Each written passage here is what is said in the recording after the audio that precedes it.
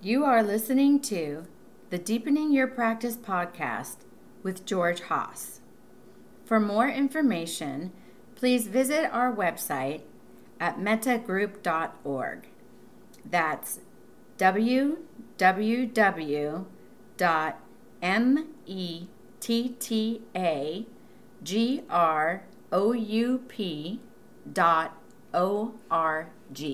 So, welcome everybody. This is Deepening Your Practice. Deepening Your Practice is intended as an intermediate or an advanced class, and what that really means is that I'm not going to offer basic meditation instruction. I expect you already to know that. With that being said, if you find I'm talking about something and you don't understand what I'm talking about, I'm happy to answer any questions. I'm just not going to be doing basic instructions. We've been going through the Manual of Insight, the new translation of the Mahasi Sayadaw text on Karnika Samadhi. Karnika Samadhi is a Pali word that means momentary concentration insight practice. So it's otherwise known as noting practice. So it's one of the dominant forms of meditation in the West. Let's see here. I thought that actually if you wanted to, we could talk about that process of what intention and resolution is, and then maybe how to work with it through meditation, or we can continue on with the Mahasi stuff. Tonight we would be talking about the 7 factors of enlightenment. What do you think? I often think that what we're attempting to give up are unskillful means of emotional regulation, so habits of being in the world. And what often happens is, because they're emotionally regulating, we just attempt to stop them without intentionally replacing them with something else that will be emotionally regulating. And so when the same pattern of experience happens, that led us to use the original bad habit, if you will. We don't have an alternative to it, and so when the body-mind needs to regulate, it just goes back to the thing that we had. Everybody aware that they emotionally regulate? Or not. Or not, yes. Dysregulation. Dan Siegel is the guy who coined the term window of tolerance, so that we all have a window of tolerance for the intensity of emotion that we can just be with. And that if something happens and we react to it in a way that the emotional intensity is greater than our window of tolerance, then we have an emotional event that needs to be regulated. The body-mind is already set up to regulate pretty much every pattern of experience that it's already sensed, and so it just goes into the database and looks for the strategy that's currently associated with that pattern of distress, and then the mind activates it, and then we begin the process of regulation by using that strategy. So, for instance, if you have addiction, you'll think of using in a moment like that. If you use process addictions, food or money or whatever it is that you do, sex, that will come to mind. But most often what we do is think. So something happens in the present moment, it exceeds our window of tolerance, there's an emotional event that needs to be regulated, and then the mind will start thinking about something. And part of the thought process is an emotional piece. The present moment experience plays out on the surface of the body, face, front of the throat, front of the torso, inside of the arms, inside of the legs. And emotion that's generated by thinking plays in the same arena. So if something happens in the present moment and you suddenly notice that you're thinking about something that happened in the past, what's happening from that functional side is that the body-mind is generating a strong emotion to displace the awareness of the present moment. The body-mind can generate intensity, so it can ramp it up so that it completely masks the experience. The present moment conditions change usually pretty rapidly. The emotional response to the present moment changes rapidly, and then the mind can turn off the story and bring you back into the experience of the present moment. Is that making sense? when you were a wee thing, your caregivers instructed you not only what emotions were, but how to regulate them. And so you'll largely be using the pattern of emotional regulation that is been carried through your family system. So the earliest implanting of what an emotional experience is and how to regulate it is taught to you by your caregivers. Then, as your relational history begins, any strong connection that you make to somebody else, you'll be able to learn how they do it, and some of those strategies you'll adopt, and some you won't. So by the time you're our ages, you'll have this mix of systems that were very early that you've been using forever, and newer ones that you've learned along the way. Some of them will be useful, some of them will be skillful, and some of them won't. And so part of this is to investigate which ones are beneficial and which ones are afflictive. Then the idea is to stop using the afflictive ones. And the Buddha describes a ladder of repression that you should begin to use to suppress unskillful mind states, which includes, in the most violent form, just complete annihilation of that thought. In some sense, what the meditation path is and the enlightenment path is about eliminating all negative mind states. And in order to eliminate all negative mind states, if they're part of this emotional regulation system that you have, you're going to have to replace them with strategies that are not afflictive in order to do that. You don't really have a choice about whether you regulate or not. You have to regulate. What you do have is some agency in how you do it. So if you notice that the mind is taking you off in the direction of an unskillful thought, you want to suppress the thought and then replace it. One of the things that happens is often in the repressing of afflictive regulation strategies is we're left with a deficit of capacity to regulate. And so part of the process is this training of the mind to use alternative means of regulating. But the new systems often don't work as well as the old ones do. And if you're in a situation where you absolutely need to regulate and you stop the afflictive strategy and push in the beneficial one, and it doesn't work well enough, the mind will just toss it out and go back to the one that does work. We talk mostly about metta practice and noting feeling states practice as the best way to develop alternative emotional regulation skills.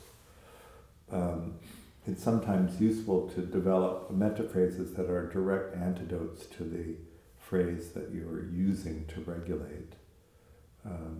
For instance, I was talking to a student this afternoon, and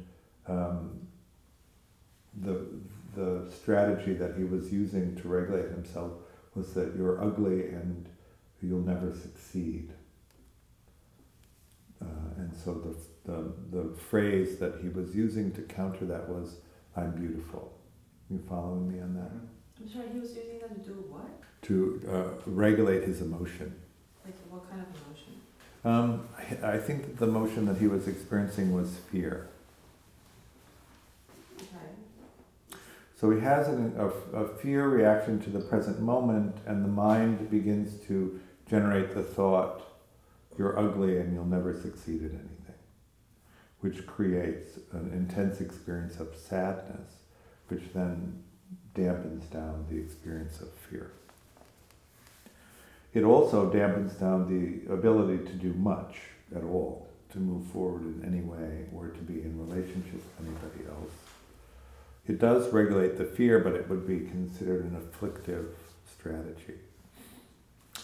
On the other hand, I'm beautiful, if you do it with enough intensity, becomes emotionally regulating for fear, and that was what he was reporting, that it was much slower to regulate, and that he had to be very diligent in practicing that, but that it was eventually regulating of the fear that had come up. Over what period of time, do you know? He said that it took over an hour of practicing to get it to be regulating, whereas the other one was regulating almost immediately, but it was completely debilitating in terms of his ability to function. But his entire practice was only an hour, or something done over several months? Today's period of practice that was relieving of the anxiety was an hour. He's probably been practicing for about 5 years. Okay, let me try again. Was this the first time that he learned about this strategy? No. Today. So, because to me the question is, how long does it take to do that habitually? So right. I can practice it for an hour, but right. Tomorrow, if I have a similar experience, I'm going to probably use my default strategy. I'm just guessing.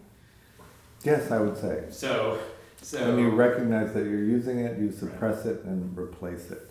Right. So do you have a sense for how, if this person has already been able to replace it, what period of time had elapsed?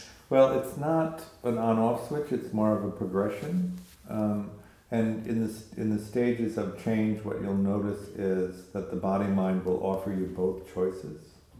That seems to be the intermediary stage. Something happens, it's of a particular pattern, and then the mind says, do you want to use metta or do you want to use the old strategy? And you need to be religious in picking the new strategy, which won't work as well. If you do that often enough, then what you'll notice is that the mind just goes into the beneficial strategy and doesn't go into the afflictive strategy anymore.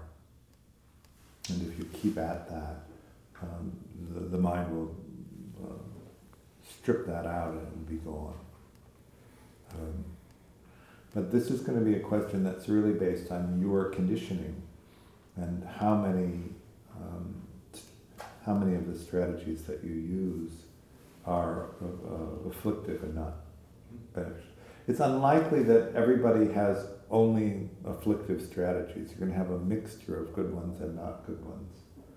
And it may also be the intensity of the distress that in the beginning, the things that are of lower intensity, you can use the beneficial strategies with really well, and that begins to move pretty quickly. But then some things that are really upsetting, that take a lot of regulation, the new strategies still aren't strong enough to work, and so the mind will go back to the afflictive ones.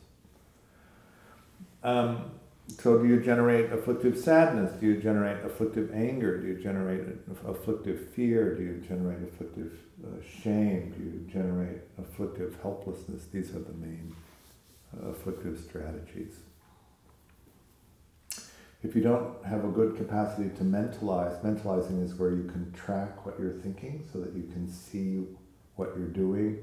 It's probably going to be easier for you to track somebody in your family and watch how they do it, because they'll be doing it the same as you're doing it, because they learned it too in the family system. No blame here. If you so you're the kid and you say to your parents, why did you teach me all these bummer ways of emotionally regulating? And their response is likely to be, I did the best I could teaching you the things that I knew that worked. Oh, no, that's not mine. No. This is what you got. This is what you got? This is it. This is it? That's okay. That's it. It's true. No whining. If you don't like it, lump it. My sense is, most of the time, your caregivers try to take care of you in a good way. It's just that their conditioning takes over. Even if you make a solid intention to do the very best, it's a cognitive decision to do that. And raising children is very stressful, and we know that stress negatively affects your cognitive ability to the point that actually you'll lose it altogether, and you'll just be operating from procedural memory. And procedural memory is the place of the storehouse of all of these family patterns that are handed down. Something happens, it creates stress, you lose your cognitive ability, and then you just respond to the situation. Most of the time, particularly with new parents, they don't have any reference for what to do where they're the parent, but they have reference for what happened to them when they were in a similar situation as a child, and it flips, and they become identified with the caregiver, and the memory of them as a child becomes their child, and they do the same thing with the intention of it being good care. And if it isn't, so since having met you and becoming familiar with your basic teachings surrounding emotional regulation and obviously the attachment strategies and metta and vipassana, or that's insight meditation. I've continued to meditate, investigate, and deepen my practice. I think I am as far as I can get without having some questions answered and some more guidance. But the really difficult thing is that wanting to work on the attachment, the replacing the old attachment stuff. I've found myself now more isolated and alone and lonely than almost ever before, because I continue down this path of not wanting to fail in that department. So a lot of fear surrounding interacting and cultivating meaningful relationships with people, out of fear of messing up another relationship or losing another friend or whatever it may be. That now I have so few people in my life anymore that, and my meditation is as sound as it can be, like I said, without getting some things answered. And it's just been a real struggle to ask for help. That's one of my, the stuff that you talk about from our caregivers, that's one of the things that is extremely difficult for me to do. I've done everything up until basically meeting you kind of on my own, trying to figure it out, trial and error, lots of error, so on and so forth. And, I'm struggling right now with this, what is the separation between, nihilism and Buddhism in terms of detachment. When you say metta practice, I've done a lot of that. I've been able to get rid of, certain, one of my big ailments was to be prone to like delusion and fantasy. And so I started identifying any delusion or fantasy to take myself out of a dysregulated state by saying, Mara, I see you, Mara, I see you. And a lot of that is gone. It's just gone, And when it does rear its head, which it did later last week in my morning walk and meditation, as soon as I say, Mara, I see you, it's literally obliterated, like you said, just goes away. Yeah. It's just gone, and it doesn't seem to come back for a while. But it's been a year and a half or almost 2 years of, daily practice and working through these things. I've read probably 13 or 14 different books. I'm currently on the mindfulness book from Goldstein? Yes, Goldstein, exactly. And so that's brought up a bunch of stuff for me now, where I'm really, when we get into the hindrances and being aware as I am of my thought stream, most of the time in waking life, I see where I'm headed, or I see thoughts come, and I'm able to note that that's what's happening, that that's impermanent, that I can move through that. But I'm lacking a connection with other people. And, sometimes I get so dysregulated still that I just have to remove myself. That's the strategy that I've come up with. It's working to not destroy relationships that I currently have, is I just have to say, I need to go out for a second. I can't respond to you right now. I'm just not capable of it, and I just leave. Mm-hmm. So, and that's difficult. I mean, it's really difficult. I'm also trying to get reintegrated with my son, who I didn't realize until, the past year and a half, that as he moves through different stages of life, it's creating a shit ton of turmoil for me. Just this really, really tumultuous emotional states that are really difficult to attenuate. They really are. And so that's why I'm back. That's why I need to deepen my practice. Get to another level. I think there's more to it. I think that I believe that there's more to it. That all of these things can be dealt with this way. Consider mentoring with a teacher. Well, yeah. As soon as I get a job, Okay. I will. So, one of the things about attachment isn't the whole game, but it's early. For most people, attachment is really pretty solidified by the time you're 3. I just was at the attachment conference at Harvard, and there's a new fMRI study that shows that the first installation of attachment happens between 2 and 5 months. So it's really early.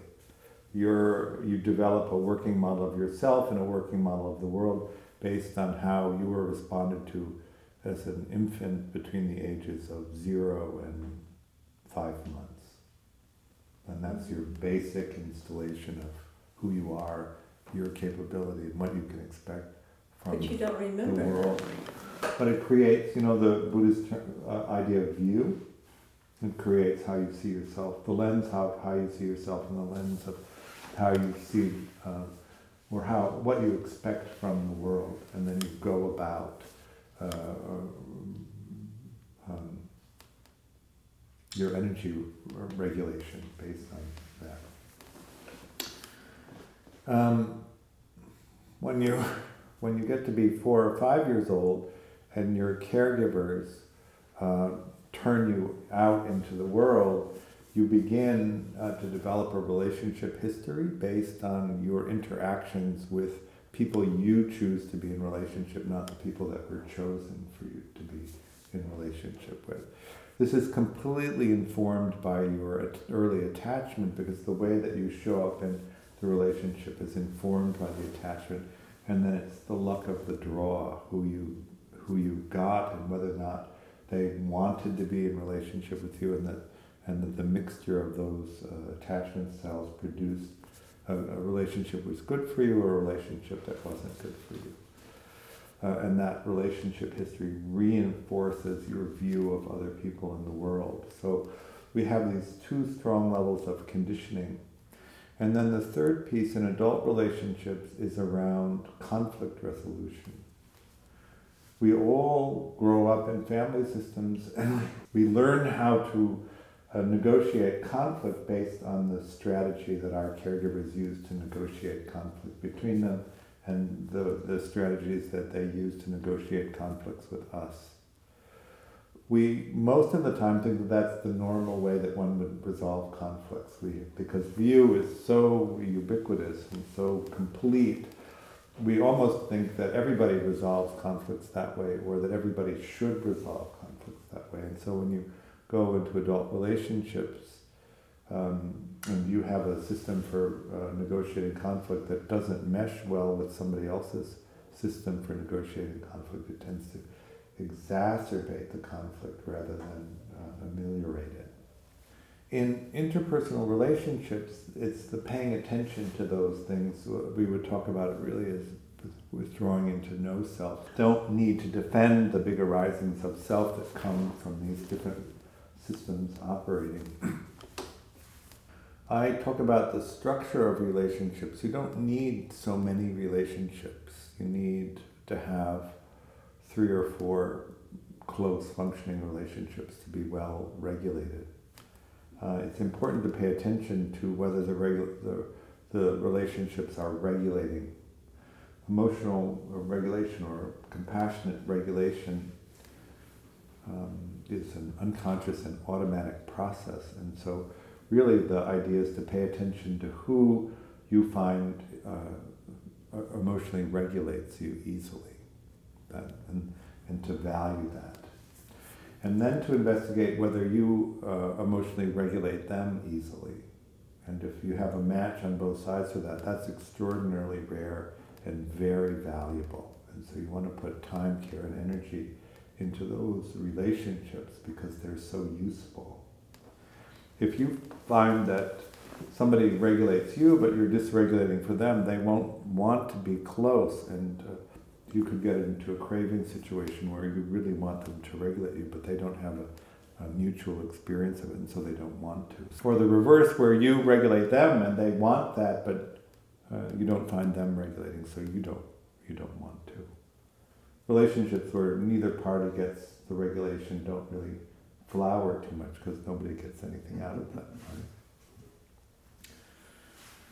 Most people who come from insecure attachment do not put sufficient energy into relationships to maintain secure relationships because their experience has been it's a waste of energy.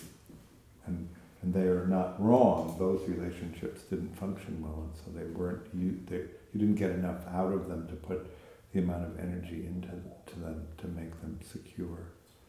So the process then is to evaluate in each of the relationships what's there, so that you can make sure that you're putting the appropriate amount of energy into those relationships. It's not to say that you can't have relationships with people that the regulatory aspect isn't strong. You can, but you need to put an appropriate amount of energy into those relationships. And when you find somebody who regulates you and you regulate them, to really value it and to try and make those relationships work. I don't think it's a bad idea to separate yourself if you're so dysregulated that you can't regulate with them. It would be then better to regulate with someone else and come back into balance and then repair. If you look at the development of emotional regulation in infants, the first thing that they learn to do is auto-regulate. They're totally inwardly focused and they regulate themselves because they're not really even aware that other people exist who are coming to take care of them. As their brain develops and they begin to have the capacity to monitor the outside world more, we call it stranger anxiety in our culture, when the baby begins to respond to people that they don't know differently than people that they recognize. That's when this process shifts from pure auto-regulation into external regulation. They begin to look for the caregiver to come and take care of them and to regulate them. And this is when we begin to learn what emotions are and how to regulate them. We're literally in this distance from our caregiver, and they're empathetically connecting to us, and they say, oh, you're feeling happy, or oh, you're feeling sad, and then they'll teach us how to regulate that. In that dynamic of the infant turning to the caregiver for regulation and the caregiver regulating the infant, we learn the empathetic exchange of co-regulation. There's a constant back and forth, a constant exchange of information in this dyadic relationship. And then we learn co-regulation, we learn the value of co-regulation, and then we internalize the strategies that we learn in that dyadic relationship and begin to be able to explore regulating ourselves as we explore. That's called self-mastery. If you have good skill at this, then most of the time you're in self-mastery and you're in co-regulation.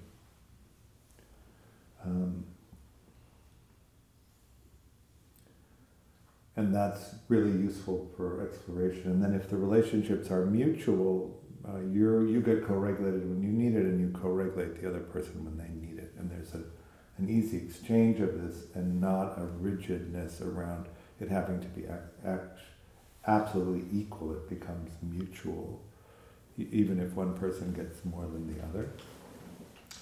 When you need to withdraw to regulate, that's auto-regulation. So it's an indication that the external regulation experience with the caregiver wasn't happening well, and that it also suggests that the co-regulation is going to be a difficulty. And so you really want to pay attention to that aspect. And really understand that it's unconscious and automatic, and there's not that much you can do to affect it beyond the ability to be there pretty much from the beginning. Is that making sense? And this is conditioning, right? If you have the co-regulation piece with the other person, then often the difficulty is the conflict resolution. So if you have that basic layer of the capacity to co-regulate, then what needs to be negotiated is the conflict resolution strategies. And these are deals that you make in the relationship, even around prescribed language, that sort of thing. So that you're actually communicating. When you're in a relationship with someone else, you're actually in charge of their care, so that when you see that they're dysregulated and in trouble, your obligation then is to set aside the things that you need taken care of and to attend to them until they're in a position where they could actually attend to the situation that you have presented. Is that making sense how that works?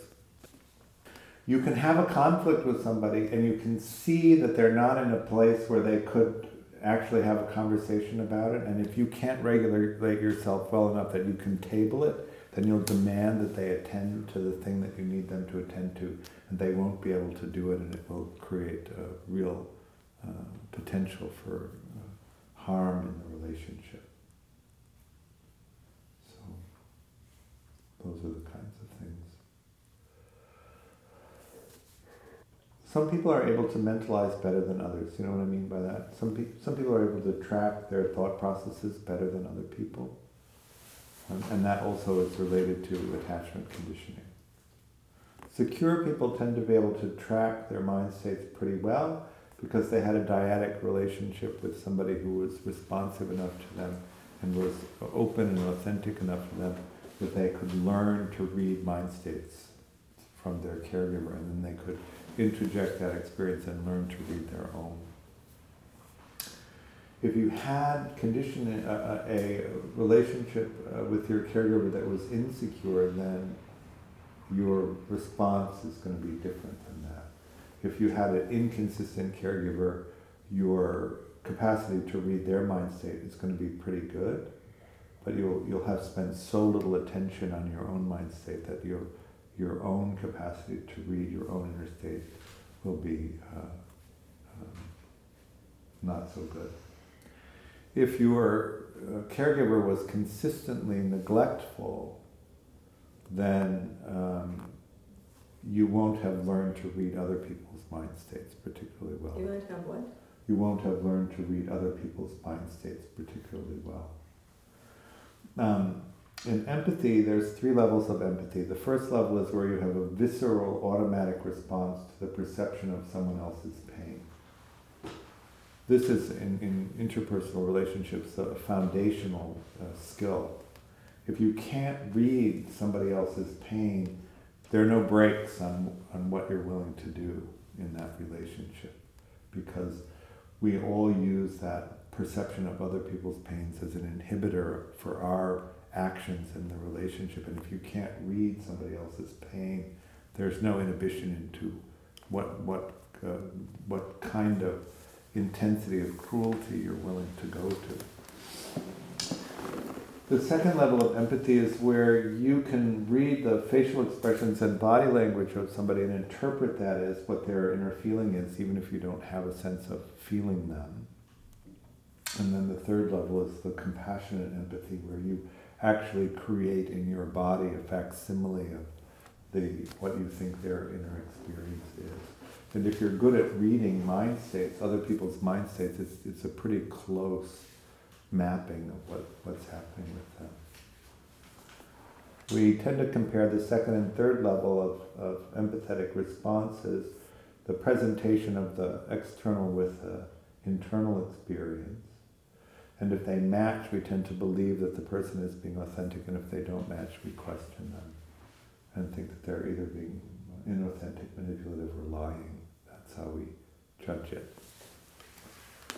If you were neglected as a child, then you didn't have the dyadic experience of that, and so you don't tend to develop the third level of empathy.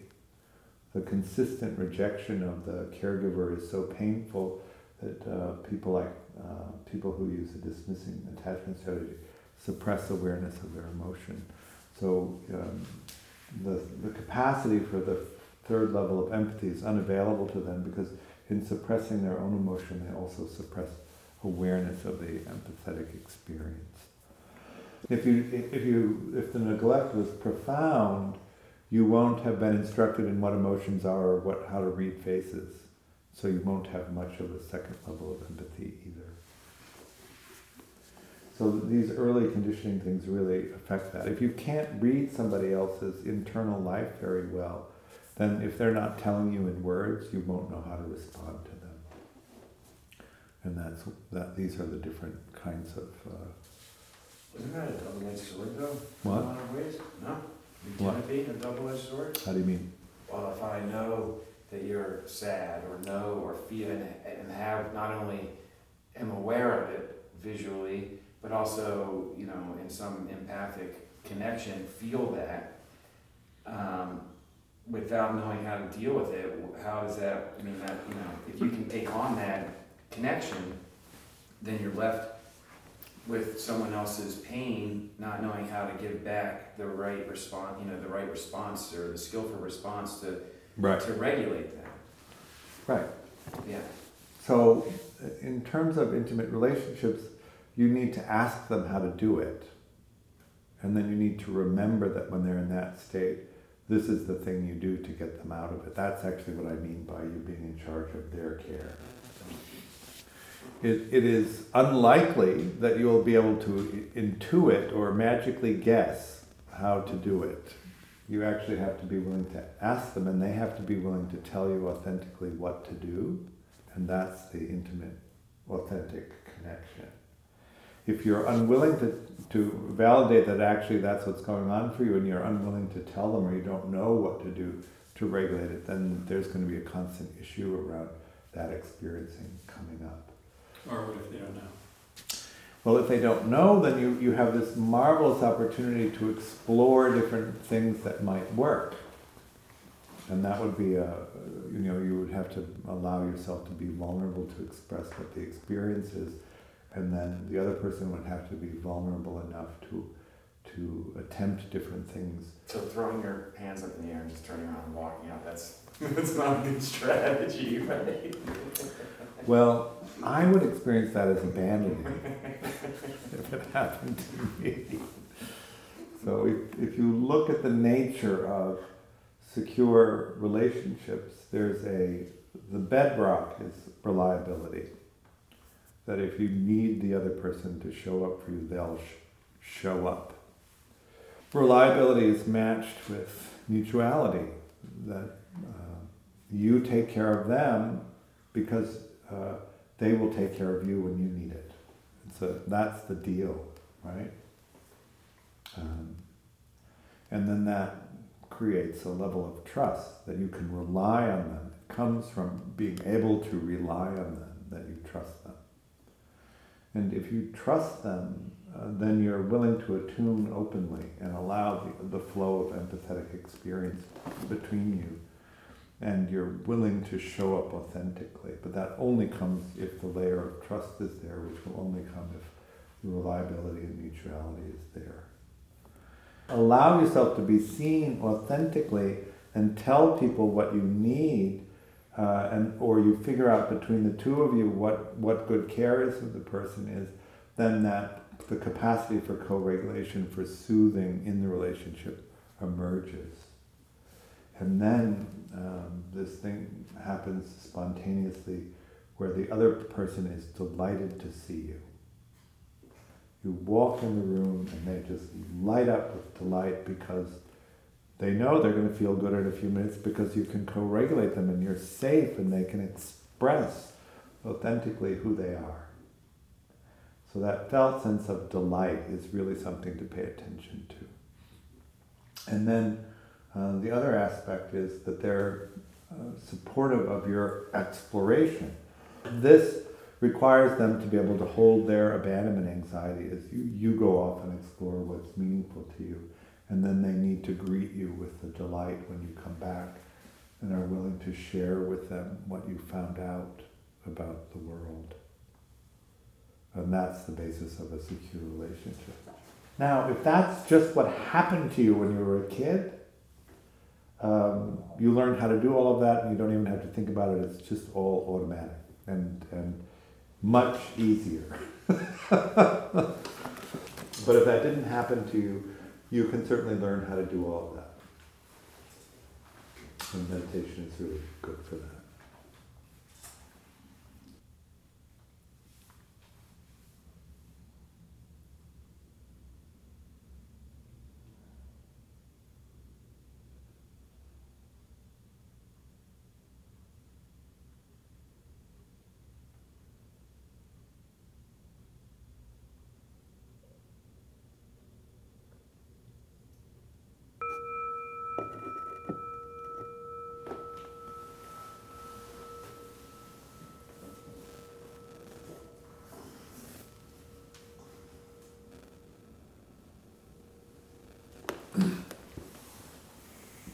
How did that go? It's good. My lips were tingling and my palms were very warm. First started with my palms. Felt like the heat was actually going through my palm down to my leg. And then as I got a little more concentrated, my lips were pretty much the whole time. We call that piti. What's that? It's a Pali word that means rapture. So you begin to notice these vibratory energies sometimes, or heat, it's often described. It's a side effect of being concentrated. It can completely take the whole body. Like it's really... Is that a good thing? What? Is that a good thing? It is. It's called dissolution. It's the 5th stage of the progress of insight. And when it gets really fully intense, you can't distinguish the inside from the outside of the body. And it's an indication of a deep insight into no self, impermanence, and reactivity or unsatisfactoriness.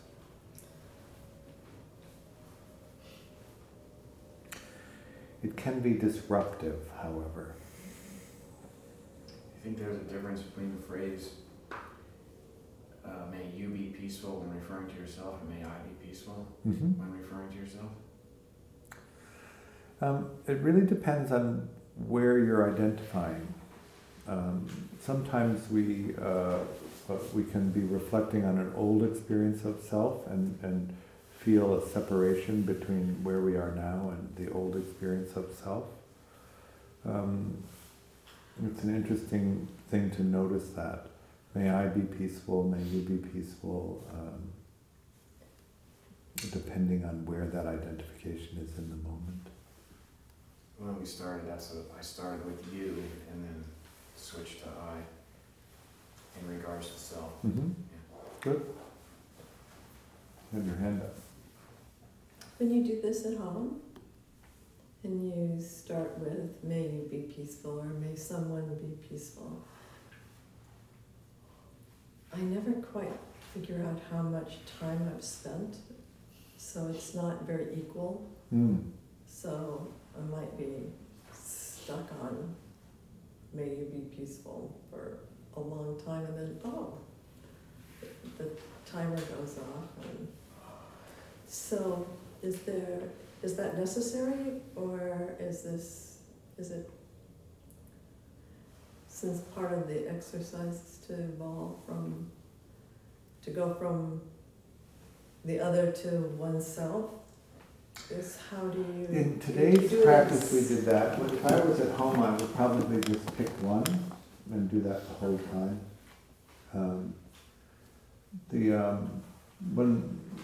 So this retreat that we're going to in Myanmar is a Metta Jhana retreat, and so we'll spend 3 days on going through every person we know in order to see who's easy and who's isn't. Oh no.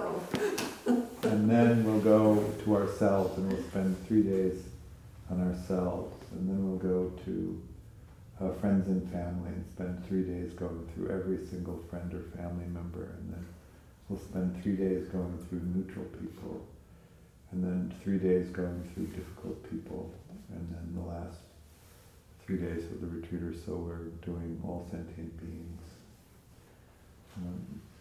But it really, if you go in that way carefully through, you really get a sense of who's reliable and who isn't in terms of generating the mind state, and then also you can really reinforce the mind state as one of the capacities when you think of yourself. And then once you have established that intensity of practice, difficult people are typically easy to practice with. Even the most difficult people are easy to practice with because you have the momentum of it. And then you get into a jhanic state, which is this intensely blissful state. You can see it happen on the retreat. Typically, people are shuffling around grumbling for the first week or so, and then they begin to pop, and you see them walking around in these bliss states, doing the same thing. It's really interesting. I sometimes call them bliss bombs, because you can see somebody walking and just be hit with this intense bliss experience, which doesn't last very long, maybe a few breaths, and then they keep coming. California? No, it's in Southeast Asia, Oh. Got it. aka Burma. Got it. I came back on the retreat, and that weekend, after I was completely in the moment and worry-free, and I was like, what's going on? And I started to worry that I was worry-free. And then I thought, oh, is this how it feels like to be in the moment? Yep, that's it. Like, this feels awesome. Like after I went back to myself. But I've been practicing every day with the metta, using what we did in the retreat, and it's been really helpful. Like every time I get mad at somebody, instead of being mad, I just say, those phrases. It's actually pretty useful. Like, it completely replaced, anger or whatever. Well, interestingly enough, coming back around, you're replacing the anger generation with the metta, and it's working. But plus, it has the advantage of not being afflictive, and so you're regulating and also not putting yourself into a state of adrenaline, cortisol, and all of that other stuff that it takes to generate anger. It's awesome. I mean, it's mostly toward the people in my gym, but it's like a daily basis because I go every day, and I just figure I could just be angry with them. That's bad for me. I'm not going to do anything to them, so Right. might as well send them metta. It actually works. So. Awesome. I'm so glad.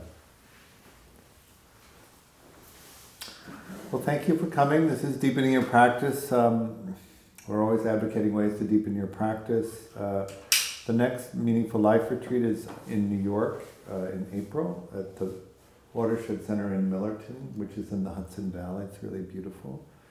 It's a progressive center, which I also like. It was founded by some of the people from the Occupy Wall Street movement, and it's a center that's for training progressive activists. And we're the only meditation retreat that they have there, because they want to have that side as well. So it's a 10-day retreat. You can come for the full retreat, or you can come for, I think it's 4 or 6 days in addition. When is it? It's in April 13th. Is it still called in New York? It's spring-like. It might still be Which means it could be Cold. warm, it it could be cold. It could be raining. Will there be one during the summer? We're going to also do another retreat up at the Seven Circles Center. In the same place, okay. So family friendly. That was But I heard it one. was really hot last summer, there's no AC in that place, right? Well, no, they replaced both of the air conditioners with new ones. It was hot in the yurt last year, but I also have to say that it was a record-breaking heat wave. 134 heat records were broken that week in the state of California. So,